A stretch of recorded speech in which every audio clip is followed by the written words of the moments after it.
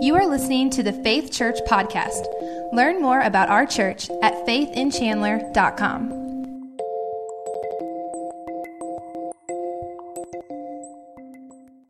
If you are a parent, you have no doubt heard this phrase coming from the backseat of the car on a trip. Are we there yet?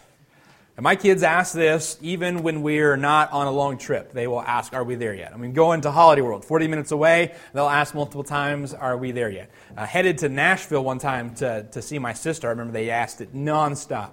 Are we there yet? And what I always like to say is, yeah, actually we did get there, but we're just driving in circles because I thought you guys wanted to be in the car. Like, when we get there, you'll know because we will get out of the car and we will be there. That question is one that kids ask all the time. But what I've found is that as adults, we ask that question all the time too. Because we constantly feel like there is some next level that once we get there, once we achieve that goal, once we get that thing, that then we'll be satisfied. Then we'll be happy. If we accomplish enough, have a great enough experience, that once we achieve that, we'll be happy. And so we say things like, well, once I lose 20 pounds, then I'll be satisfied. Or once I get a better car or get a newer car, I'll be happy. Or once I find my soulmate, then I'll be satisfied and life will be great. Or once I get that dream job, or if I finally get that promotion, or once I get my revenge, or once I prove them wrong, then I'll be satisfied. And the truth is that we get to those points. We get that job, we get that car, we get the kids. Some of you said, man, once we have kids, then life will be awesome. And then you're like, once the kids move out of the house, life will be awesome. But you make those stages. You have a family, or your family moves out, or whatever it is that you've been looking towards. You get there, and you're still not completely happy and satisfied. And we are constantly saying, am I there yet? Am I getting close? Am I almost there? And I played a variation of this often when I was running regularly a few years ago. I would start running and I would have a goal that I was trying to get to, and I had a tracker that would let me know how far I'd gone, and I would just so tempted to constantly look at my watch and see if I'd make it. So I would say, I'm not going to look at my watch for the first mile and a half. I'm not going to look at my watch for the first mile and a half, and then I'd be like, all right, I've definitely run more than a mile and a half. I'd look at my watch and I'd gone like 0.3 of a mile, and I was like, oh no, this is awful. I got so much further to go. Maybe you've done that same thing at work. You're like, I'm not going to look at the clock until it's time for break. I'm not going to look at the clock. Okay, it's got to be almost lunchtime, and then you look at the clock and it's only 9:45. You're like, oh no. What we do in life is we're constantly saying, even as adults, am I almost there yet? Am I almost to that thing that's going to make me happy? Am I almost to that place where I can finally rest easy, or I can finally coast, or I'll finally be satisfied? And I want to show you that Solomon, who went further than anybody could have ever imagined, that even though he went further than anybody else, he was still constantly asking, am I there yet? You see, Solomon's the writer of Ecclesiastes, and he writes the book of Ecclesiastes from a place of personal experience. Solomon was the richest man in the world, and I don't mean just like he nudged out second place. He was far and away the richest man in the world. Solomon had so much money that he personally devalued the worth of silver. He had so much silver, and he made it so prevalent that it was like not even worth anything anymore. Solomon had so much power that he took the nation of Israel from being kind of this second-class nation, not really heard of, lower tier, to becoming a powerful nation, so much so that other politicians and leaders came to talk to Solomon and find out how he had made his nation so powerful. Solomon didn't hold himself back from anything. In fact, when he came to women, he didn't say no to any woman. He married 700 women, and he had 300 concubines, which are like official mistresses. Now, guys, that means that Solomon every day of the year had 3 birthdays and 2 anniversaries to keep up with every day. His life was complicated. But he had never said no. He had always said yes to whatever it was that was out there. And what he found in the midst of all of this is that none of it was the answer. And we see him talking about that in Ecclesiastes chapter 2 in verse 1. I said in my heart, go to now, I will prove thee with mirth or partying. Therefore enjoy pleasure, and behold, this is also vanity or meaningless. I said of laughter, it is mad, and of mirth, what good doeth it? I sought in mine heart to give myself unto wine, yet acquainting my heart with wisdom, and to lay hold on folly, till I might see what was that good for the sons of men, which they should do under the heaven all the days of their life. I made me great works. I builded me houses. I planted me vineyards. I made me gardens and orchards, and I planted trees in them of all kinds of fruits. I made me pools of water to water therewith the wood that bringeth forth trees.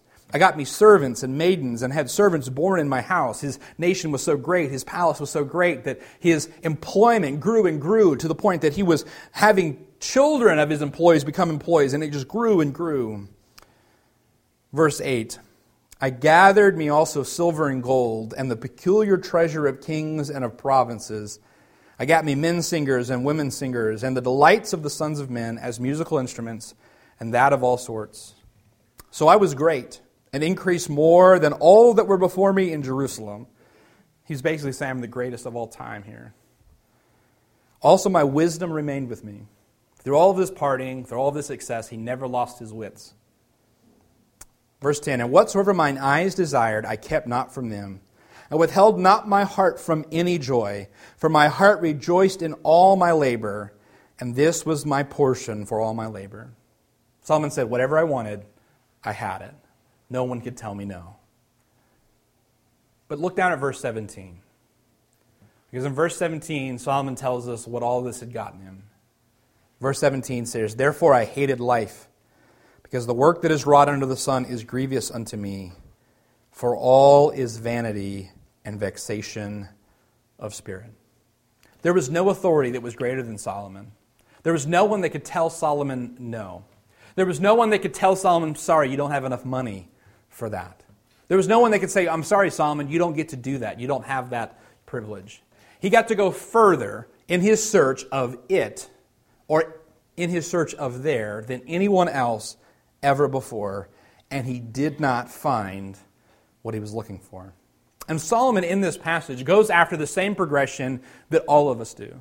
And I want to point out this progression to you because I think that once you notice it, you'll see it again and again throughout all of life.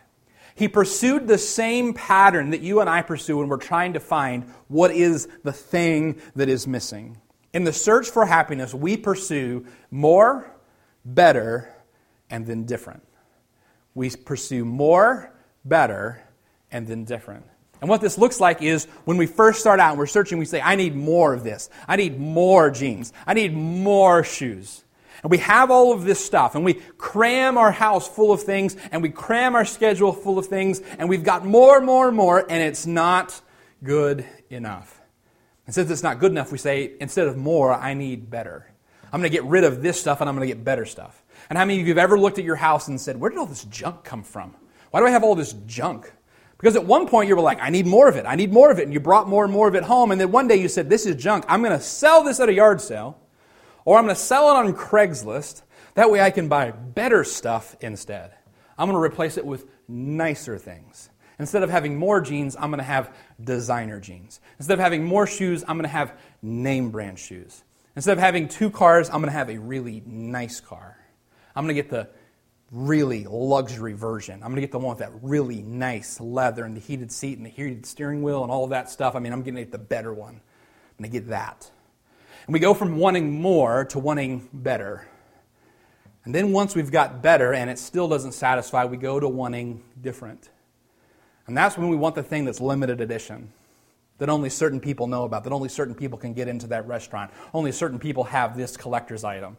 So when we listen to music that you probably haven't even heard of, and we're into things that you can't even buy around here, you have to go to a special store, only find it online.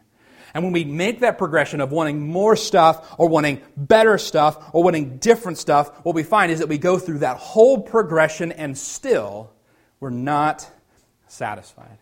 Notice what Solomon said in verse 8. I gathered me also silver and gold and the peculiar treasure of kings and provinces. Solomon says, I got the things that were peculiar that most people don't even know about. I had access to the exclusive stuff, to the exclusive clubs. I got the things that only kings and the leaders of provinces can have. I got the things that were different that you've probably never even heard about. You don't even know about. That they don't even sell it around here. And still, it was vanity. Still, he was searching for something. And by the way, I've noticed a new layer in our culture today. In our culture today, there's more, there's better, there's different. And then when that doesn't answer, we start looking for someone to blame. Instead of saying, maybe the problem is with me and the search that I'm going on, we say, somebody must be hiding the secret from me. Somebody must be keeping me out of what will really make me happy. Somebody's oppressing me. Somebody's keeping me from enjoying the things that I really want. It's because of my parents. It's because of the system, man. It's because of the government. It's because of the schools. It's because of my job. They're oppressing me and keeping me from being able to enjoy my happiness. And when we can't find the secret to our happiness, we search for someone to blame for our unhappiness. And that's where Solomon is at in verse 17. He says, I hated life. You ever been around somebody that just hates life? Like there's no satisfying them. They're just on the warpath looking for someone to be mad at. Looking for someone to nudge them in the wrong way, to bump them so they can lose their cool on them. Because they'd rather be mad at someone else than figure out what's wrong with them. And why they're not satisfied and happy. Solomon said, I hated life. Not only had he found that none of this would truly satisfy, he got to the place where he was disgusted with it. Now remember, Solomon tells us that in the midst of this despair, in the midst of this emptiness, he still keeps his wits about him. He still has his wisdom. So he goes in the next chapter, in chapter 3, to this poem. It's really beautiful. You've probably heard it read, maybe at a wedding or something like that. He says there's a time and a reason for everything. And in this passage, he says there's a time to dance and there's a time to weep. There's a time to rejoice and a time to mourn. There's a time to fight and there's a time for peace. He's recognizing there's purpose in everything. And so in the midst of this great despair and the search, and in still holding on to his wisdom, he starts to understand some things about life that only in our wisdom and in our older age, in our more experienced times, we begin to grasp. But he says something really important in chapter 3 and verse 11. He says in chapter 3, verse 11, He hath made everything beautiful in His time. Also He hath set the world and their heart, so that no man can find out the work that God maketh from beginning to end. And in that passage, he says, God has set the world in our hearts. And the word that he uses there is for worlds or ages. Some of you in your modern translation, it might actually be that he has set eternity or infinity in their hearts. And what Solomon found out in his constant search for more, his constant search for better, his constant search for something else, he found that there was nothing that could fill the void in his heart because his heart was eternal. It was like a bottomless pit. When I was a kid and I was growing and I could eat everything and still be hungry, my mom would sometimes say I was a bottomless pit. It's like there was no bottom to my stomach. I could just keep putting food in there. And what Solomon figured out is that his heart was a bottomless pit. That there was no filling it up because it was made with eternity in mind. What Solomon figured out is that God made us for eternity. And so because God made us for eternity, He made us with the capacity for a relationship with the eternal. He gave us a soul that differentiates us from everything else that was created. Because there is this emptiness in our eternal hearts that was built for eternity, there is nothing on earth that can satisfy that want. There's nothing on earth that can fill our hearts because our hearts are a bottomless pit. Let me show you what I mean. How many of you had one of these when you were a kid? You know, you have the little shapes you put in the bucket. Maybe your kids had them. Can I just tell you that this is really important, that more people should play with these, because there's clearly a total lack of understanding about space today. Because when I sold my junk on Craigslist so I could buy better stuff, people would show up to buy a huge piece of equipment in a little car. They don't understand it won't fit. I had to help a guy load a mattress and box spring into a van, and his kids were all sitting in the van, and they all just kind of ducked down, and we slid it over. Well, we sold a weight bench, and a guy showed up in a hatchback to carry this weight bench home. I am not kidding. I had a guy show up at our house. We were selling one of those rolling cabinet islands, and he wanted me to help him strap it to the top of his Ford Fiesta. And I was like, I'm just going to put it in my truck and drive it to your house, man. I don't want to do that. So that's not the reason I'm showing you this, but maybe play with this so you know what can fit in your car and what can't. What Solomon found is that there was nothing that could fill his heart. And the truth is that all of us go through life and we treat life kind of like one of these toys from our preschool days. We think What's missing, or the reason that I'm empty, the reason that I feel so hollow, is I just haven't found the right thing that fits in my heart. And we think, if I could just find the right thing, if I could just find the right person, if I could just find the right experience, then I'd be happy. I'd be satisfied. And we go through life searching for the right thing, the right experience, the right job, the right person. And then we find it, and we find a place that it fits in our life, and we say, this is it. I'm going to start filling my life, and it's going to give me happiness and joy. And we plug it in, and what happens is that just as soon as we put it in, we still feel empty.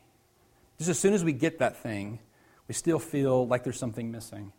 And we say, it just wasn't enough. I need more. I need more of it. So I'm going to do more. I'm going to put in a lot more. If I just have enough, then I'll start to feel full, and it doesn't work. We say, well, it wasn't more. Maybe it's, I need better.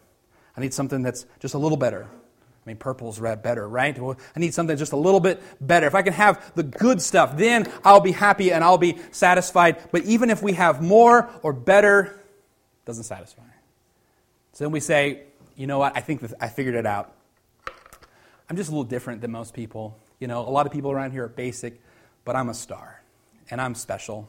And I have just very special tastes, and I need the person that is just perfect for me, and I need the job that is my dream job, and I need to live in a place that is just absolutely gorgeous and beautiful. If I can just get a hold of that thing that is so special, that everybody else wants, if I can just get a hold of that thing that is, and we still feel empty. And some of you are here today because you've gone through this whole experience. You've gotten more. You've gotten your hands on better, and you've even gotten your hands on different, and you still feel empty. And you're here today at church because you think that maybe the thing that's missing is God. Maybe it's religion. Maybe you should try church. And you think, if I can just add church to everything else that I've got going on in my life, if I can squeeze in church on Sunday mornings right before going to see the game with my friends, and then right before I'm super ambitious at my job on Monday, and right before I'm a super mom on Tuesdays, and I'm a great basketball dad on Wednesdays, and then I party with my friends on Friday, if I can just fit all of that together and squeeze God in, maybe God in the midst of all of that will make me feel satisfied and full, and my heart won't be so empty. But if God is just something that you're trying to add on to your life, you will remain empty. If Christianity is something that you're just trying to tack onto your schedule, trying to add into the other varied things you're looking for happiness from in your life, you will remain unhappy. You will continue to be unfulfilled.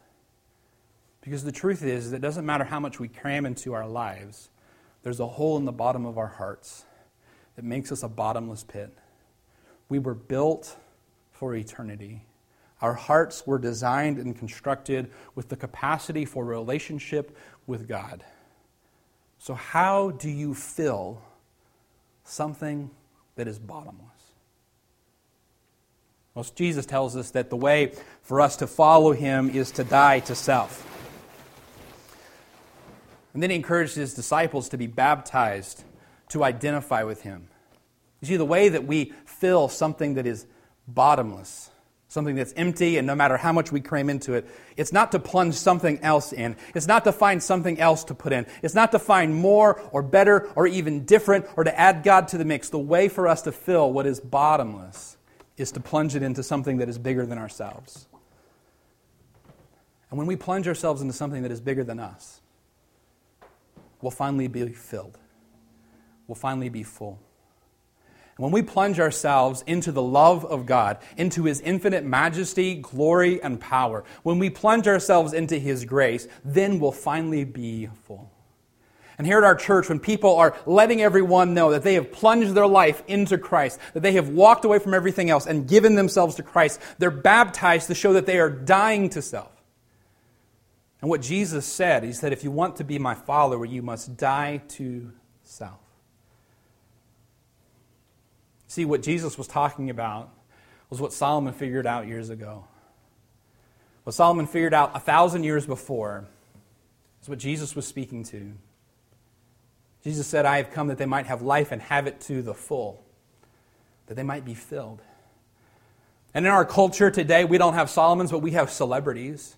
And we have basketball stars and athletes and people that we look to and say, man, they've got everything. They're famous and they drive whatever they want and they have it all. And you know what they experience? They experience that they're still empty. A few years back, Jim Carrey, movie star from The Mask and all of these blockbuster hits, he said, I think that everyone should get rich and famous and do everything they ever dreamed of so that they can see that's not the answer. Jim Carrey's a modern Solomon. He's had it all and experienced that it still leaves him empty. And the way that we finally feel fulfillment is not finding the right combination or mixture or enough of stuff. It is to plunge ourselves into the infinite, matchless love and grace of God. And in Him, we're finally fulfilled. And our hearts are full. Jesus told the disciples, if you want to follow me, you must die to yourself. He actually said you must take up your cross and follow me. It was the saying, I'm going to leave behind the things that I have been pursuing. I'm going to walk away from those things that I thought were going to give me happiness, and I'm going to find life in Him. And you say, well, Pastor Daniel, that kind of sounds scary, dying to self. That sounds scary, taking up a cross. You know what's really scary? What's really scary is if we live here just constantly trying to cram more stuff into our lives and we constantly feel empty. I'm watching a friend of mine do this right now. A friend of mine who he's gone through a trial in his marriage, someone that I care about, and I hate that he's going through this, but his Facebook feed is just a highlight reel of trying to find the next woman who is going to fill that longing, that desire, that void in his heart. And I just want to grab his shoulders and shake him and say, why do you think that this one's going to be any different? She's crazier than the last one, man. Like, why is this one going to be any different? How is this going to be the answer?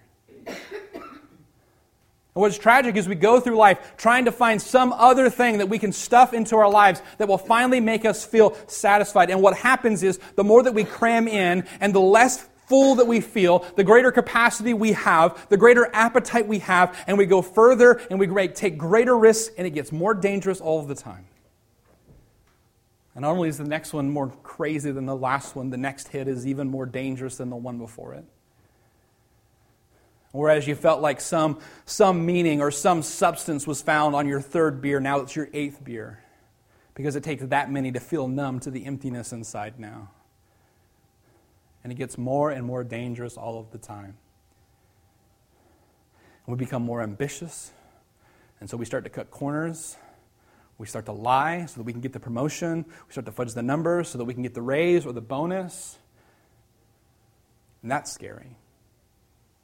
And the only thing that is scarier than dying to self is living for self. Because it never satisfies. And it leads us farther and farther down a dark road that will leave us empty and broken. And what happens is we've crammed all of these things into our lives and we still don't feel full, we start to wonder, what's wrong with me? What's my problem? We begin to feel ashamed of all the things that we've done to try to fill our hearts and our lives. And that's the shame that Derek was singing about earlier, when we feel that we aren't good enough. And the truth is that the way that your heart was built, God built it that way so that you have the capacity for a relationship with Him. And that eternal hole in your heart is perfectly designed for Him to fill, for Him to step into the void of your life and give you meaning and substance. The only way that you can fill an infinite heart is with an infinite God, with an eternal God. And when Jesus came, He not only told us the way that we experience this is dying to self, He showed us how. Because He died on the cross and then rose from the dead 3 days later. And He showed us that in dying, there is life because of the power of God. And by dying on that cross, He took the sin and the shame for us. He took all of those wrong things that we've tried to cram into our hearts and lives. He took the punishment for those so that we can have that relationship with God and God can fill our hearts. You'll continue to search for meaning. You'll continue to be empty until you plunge yourself into the love and grace of God. Would you bow your heads with me for a word of prayer?